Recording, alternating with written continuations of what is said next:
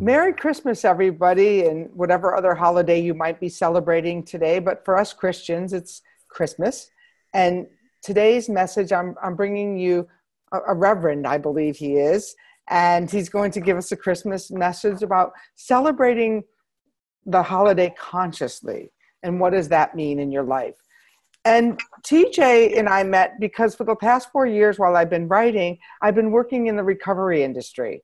And I've gotten to meet the most awesome people because what I've learned about the recovery business, and there's probably, let's say, a quiet moment for all the people who are still out there suffering, is that the people who are there with the right heart.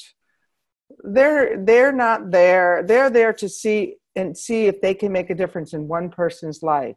And sometimes that's what you get is one person's life. And I can think back all of those years ago, all of those Christmases ago when I was drinking and all of the drinking that went on in my household after usually a tumultuous night of fighting and storming.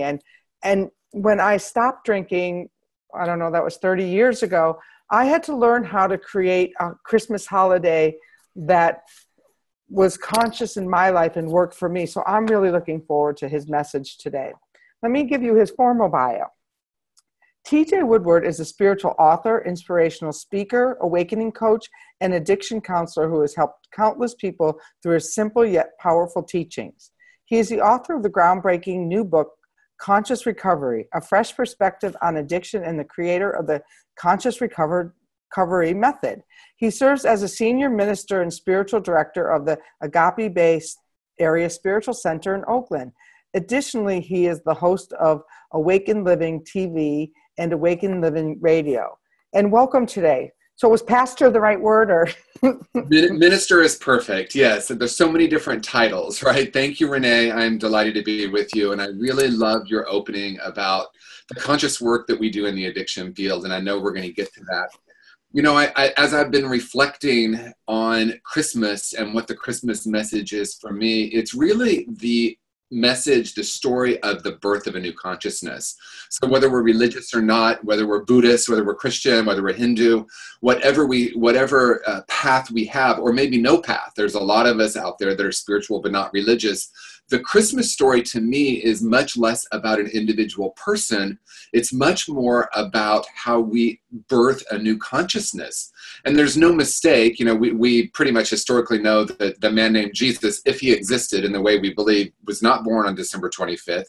It came from the pagan tradition around the solstice, which is the time of the longest night. So the Christmas story to me is actually quite simple. We have moved through this period of darkness. That to me represents that internal darkness where we move within and we really do work on some of those deeper issues that we might call shadow work, those old beliefs and ideas that keep us feel stuck and limited. So the Christmas story represents us walking through that and we're moving back into the light. The Christmas story to me is really about the birth of the light. It's the birth of the infinite potential and possibility of a deeper reality for us, a reality that's not based in the content. I want to speak for a moment of the difference between consciousness and content. Consciousness, with a capital C, is that unchangeable truth that we are. If we have more of a religious perspective, we might call that our God self or our inner God. If we're not that, we would call that the pure essence that we are, our true nature, our Buddha nature, that place within us that's unharmed and unharmable. Then we have content. The content is what we've collected up along the way, right? It's the stories, the beliefs, the ideas, the limitations that quite often were given to us in collective consciousness, but at some level we picked up an idea that in some way maybe we're broken, not good enough, not worthy. And I know we're going to talk more about that when we talk about my book. Don Miguel Ruiz, in his book, The Four Agreements, calls it the domestication of the human. And I love that, because when we domesticate an animal, we domesticate a horse, we call it breaking their spirit. And that, to me, speaks volumes to what happens as a spiritual being coming in, knowing the deepest truth of who we are. Children are so present, so in touch with their emotions, so in awe and wonder of the world for the most part. Then we come into this world that starts teaching us about limitation, about lack, about not enoughness. And so the Christmas story, to me, represents when we move through that period of darkness, we surrender and we come into this greater way of being. We step out of the content of our life, the stories, the beliefs, and into that pure consciousness that we are. What we know now, science is catching up with what the mystics have been teaching for thousands of years, and that is within each of us is that whole and perfect place. And as we express that, everything in our life changes.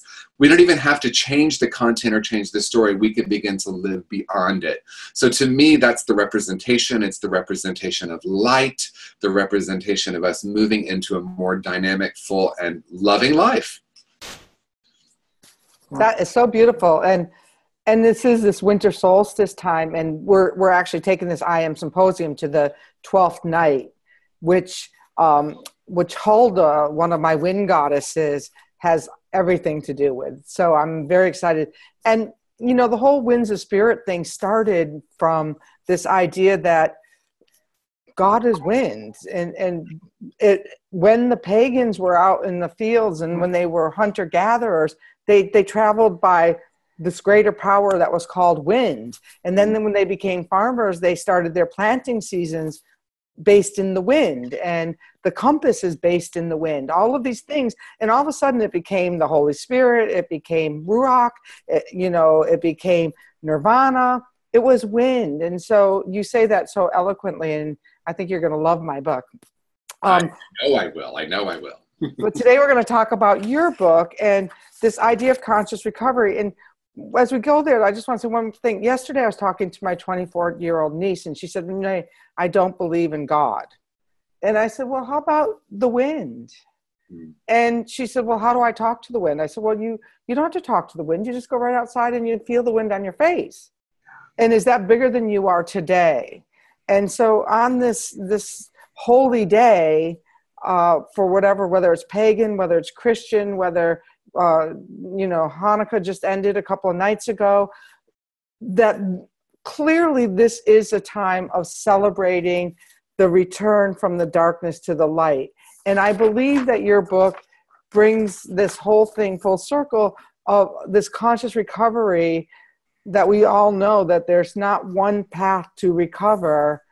There's one recovery that has many roads, whether it's the wind road or your conscious recovery road. So let's talk about your new book and what brought you to that point as a therapist, as a minister, that you knew that there was something that wasn't being served in the community towards the addictive community, that you wanted to go beyond that. Well, thank you. I love that. And I'm feeling the energy of it right now as you're speaking. And the energy is gratitude. Gratitude that my life took me also 31 years ago to a place of absolute darkness. I can remember the holidays feeling so much like I wanted to connect and love, but I had lost the ability because I had built so much armor around my heart. Conscious recovery came through my experience, not only in my own 30 years of recovery, but working in this field for a decade now, full-time, doing spiritual care at top tier, high-end treatment programs. And what I have noticed is so much of the treatment modalities focus on the symptoms and the behaviors without getting down to some of the root causes. I really love that you talked about the multiple paths, and I want to be clear about conscious recovery. It's not at all intended to be a one and only. The way I see conscious recovery is whatever other program you're working, whatever type of therapy or treatment you're involved with, my intention for conscious recovery is that it will assist you in deepening and assist you in having more of a conscious approach. And what I mean by conscious recovery, and I guess right out of the gate, what I have noticed, and when I say noticed, I've experienced it in my own work, the observer has a profound effect. A lot of times in this field, and I know, Renee, you know, we sit in clinical meetings and we hear people talked about as their diagnosis. And what I come in with from a spiritual lens, what it means to me is I look through the behavior, through all that, what we call a diagnosis, and into that essential wholeness that that person is. It has a profound effect. It's not me that's doing it. It's that I'm open and receptive to seeing the wholeness in that person. So conscious recovery isn't a method of attaining something, but returning to a greater truth. So we can talk more about, you know, how that's all laid out, but that's the fundamental and essential part, that we're operating from a place of wholeness, that within each and every person, addicted or not, is that place that not only wants to heal, but has everything within them that they need in order to return to a place of awe, wonder, love, and connection. And that's so true, because I know for myself that I stopped going, I don't go very often to 12-step meetings, because when they sit around and go around the room and say how many years and what chips they've taken, you know, I don't think that they applaud my going to the jungle and doing medicine work, which took me down to the root of my own suffering, to the place where I could truly be happy. And in my book, I go through these steps, because those are the outlined spiritual steps of every tradition. And I think we can talk on that. But, you know, Bill talked about that people recovered, and I had to learn the biggest lesson in my life, and I would like to hear what you think about this, that I had to learn, was that the person, the alcoholic, or the person out there, the drug addict, is whole. Yeah. They are perfect. And any less than that perfection is me playing God. That me thinking that I have something over on the person who can't get sober, or the person who keeps going out, or the person who picks up the heroin. I say that there's no bad experience. There's no bad experience unless you take that final needle and you die today. And that might be your experience too. I don't know, but every experience counts. Yes. Well, what I love what you're saying is when we shift from looking at addiction as the problem, and what my experience of what you're speaking to is, you know, someone with 20, 23, 24 years using the I am is so important to me. It's fundamental to my work. There's a whole section in my book called The Power of Language, and what language am I using about myself? Not that there's some magic in words, although there is magic in words, but it's more an indicator of how I'm really being with myself. So if I attach my I am to I am broken, there's something wrong with me, I am an addict, once we label that, and I want to be really clear, it's both and. I don't think you are, and I'm certainly not saying that we don't need to identify that early on, but you know, I was sitting in meetings 20 years later thinking, I'm not going to affirm that anymore. Because there's a place of wholeness. Now, in my book, Conscious Recovery, I've identified 3 root causes, and I'd love to share this with you, Renee, and all your viewers, to see if this lands. Through this lens, through this spiritual lens, the 3 root causes of addictive behavior are unresolved trauma, spiritual disconnection, and what I mean by spiritual disconnection is that disconnection from that essential self, and the third one is toxic shame, and that's really what we're talking about now.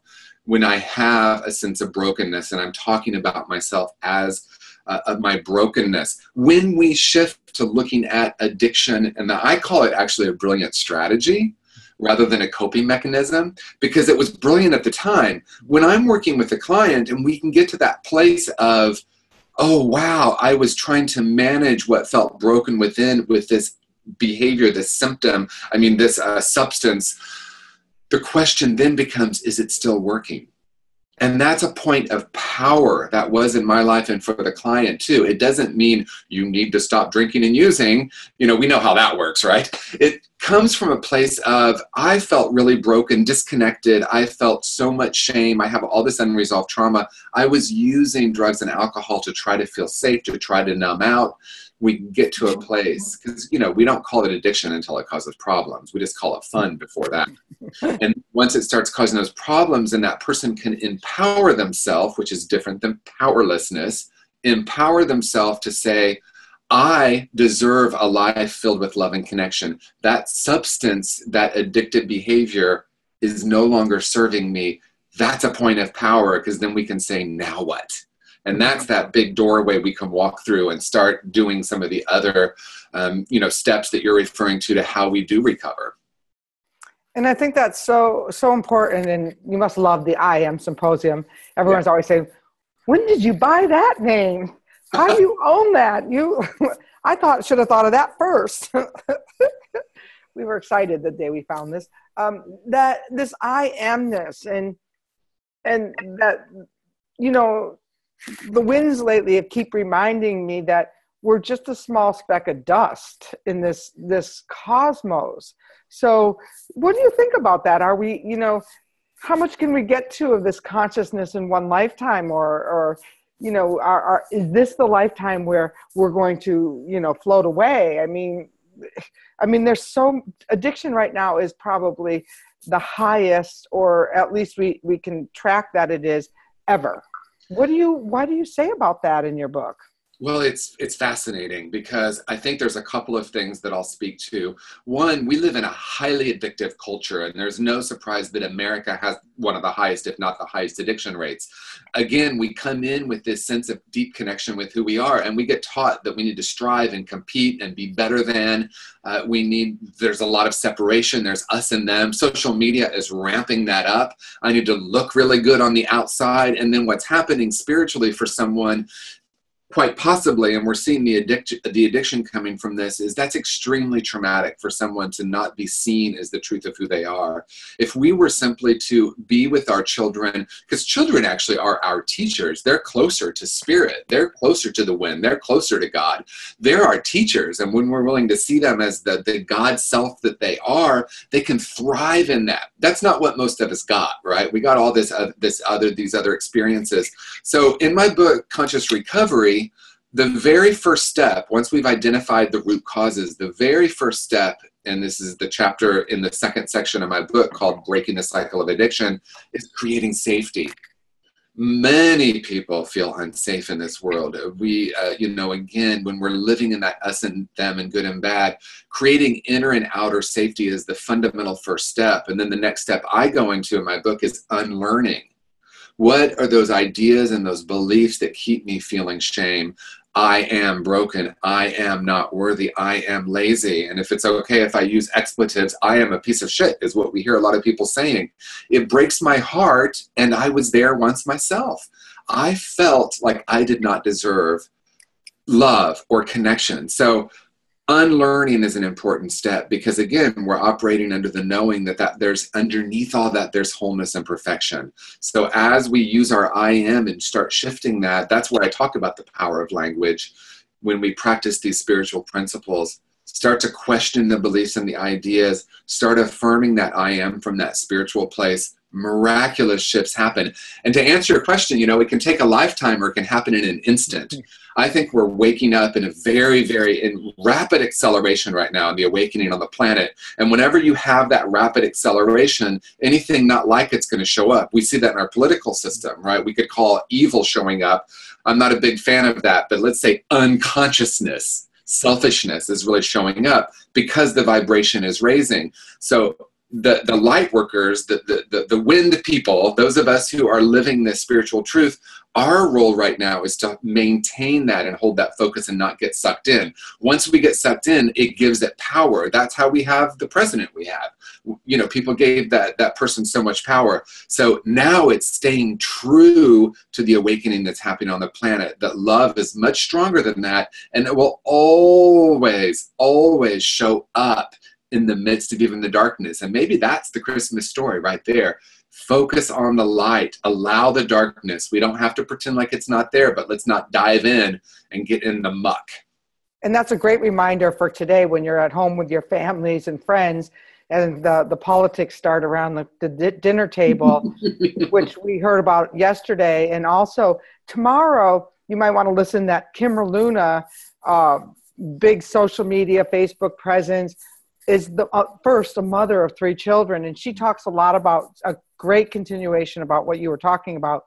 And this unsafety, I want to go into the unsafe place, because I know for me, I'd come home from Christmas Eve church Mm-hmm. And our parents would always go out for a couple of drinks with their friends. And we always knew that what was going to ensue was, the fighting, that unsafe feeling that I had to unlearn in order for Christmas to be. Last year, I set a nice table with china and all my friends, and that I've had to make my own holiday. I had to unlearn that one and learn something new. And how's that shown up in your life, TJ? Wow, I love what you're saying, because what happens is something becomes so deeply ingrained that we're unconscious, right? I recently read a study. I'm never great at giving the facts, but I read a study that said 7% of the time we're reacting out of an old program. I believe that, right? That's the unconscious. Carl Jung says, as long as it's living in the unconscious, it's running our life, and we call it fate. So we bring it into conscious awareness and start to choose. In my own life, I remember my first year of sobriety, I was literally depressed every Sunday evening, every Sunday afternoon, didn't know what was going on. And finally, I remembered, well, I was using drugs every weekend for a year, and that was my come down day. That was when I came down. It was still alive in my body. I wasn't even aware it was happening. Now, the holidays can be that for us. Some of us had really wonderful experiences and memories of childhood, Christmases and Thanksgivings and whatever other holidays we celebrate. Some of us really did not.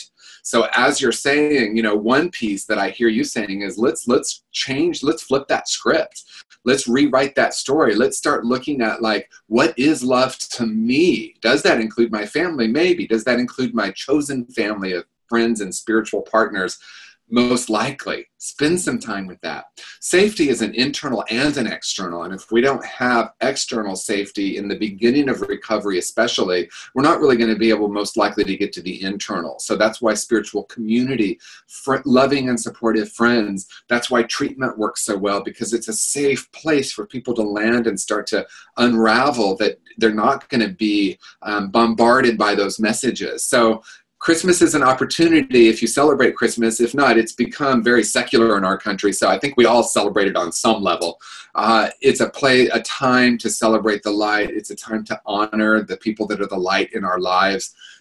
Consciousness is very powerful. I think back to some of the people that really saw me. My Aunt Peggy really saw me, accepted me as a gay boy. I remember that. I remember feeling loved around her. My high school teacher, Ms. Pearson, my first spiritual teacher, Mary Helen, they brought a consciousness of love and openness to me that helped me to thrive, not by what they were saying, but how they were being with me. So any holiday, especially this one, is an opportunity to really celebrate that love and connection.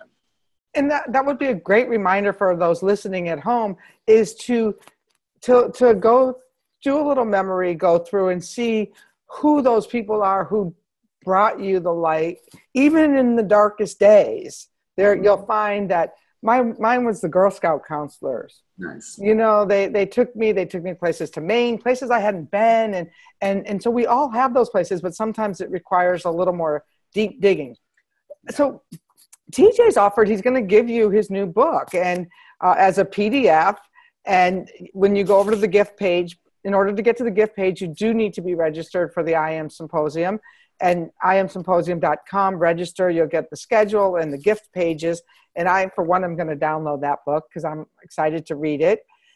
Give us one final thought that people can, the prayer that they should carry through with them today, or through this darkness of this 12th night. Or how would you want to leave people to remember you with? What I want to leave people with is simply this, and I'm going to tie it into the I Am. I'm so grateful for you, Renee, doing the I Am Symposium. I absolutely love that. I close almost every group I facilitate with something I call the I Am process. So there's no surprise that you and I are connecting in this way. What I want to leave everyone with in this moment is simply that beneath anything, any behavior you have, any story of rightness and wrongness, any story of someone that's harmed you, any shame that you've done something that's unforgivable, there is a place within you that's whole and perfect. There is a place within you that absolutely is magnificent and is that light that we celebrate today. So my invitation for you is to begin to shift that I am to what is truer. I am bountiful. I am love. I am magnificent. I am connected. I am open-hearted. Spend some time with that. I sometimes will simply sit for a minute and see how many I ams I can come up with. I am love. I am open. I am receptive. I am willing to see a deeper truth here. So you are a magnificent being of light, and you've come to this earth with a specific purpose. And that purpose is to share that light in the world so that each of us can wake up more and more to this deeper reality. Well, on that, I would like to invite you over to the Win Clan to let's make a list of the I amness today, because sometimes other people can reflect that I am back to you. And is there a little closing prayer, since you're a minister, you could take us out here with today? Do you have one? Absolutely. So I invite you to simply gently close your eyes, and we begin by taking a nice deep breath, that breath of life. And on the exhale, we simply allow ourselves to settle in. And so what I know to be true is that gratitude is the activating spiritual technology that will move us into our heart space. So in this moment, I know the truth of who and what you are. I see the truth of who and what you are without even being able to physically see. You are love. You are light. You are God expressing. You now step into the fullness of your life. I see this for you. I see this greater reality. So we close this time of prayer with gratitude as we began. Gratitude for all of life. Gratitude for the darkness. Gratitude for the light that we are. We simply open up to this greater reality now. And so it is.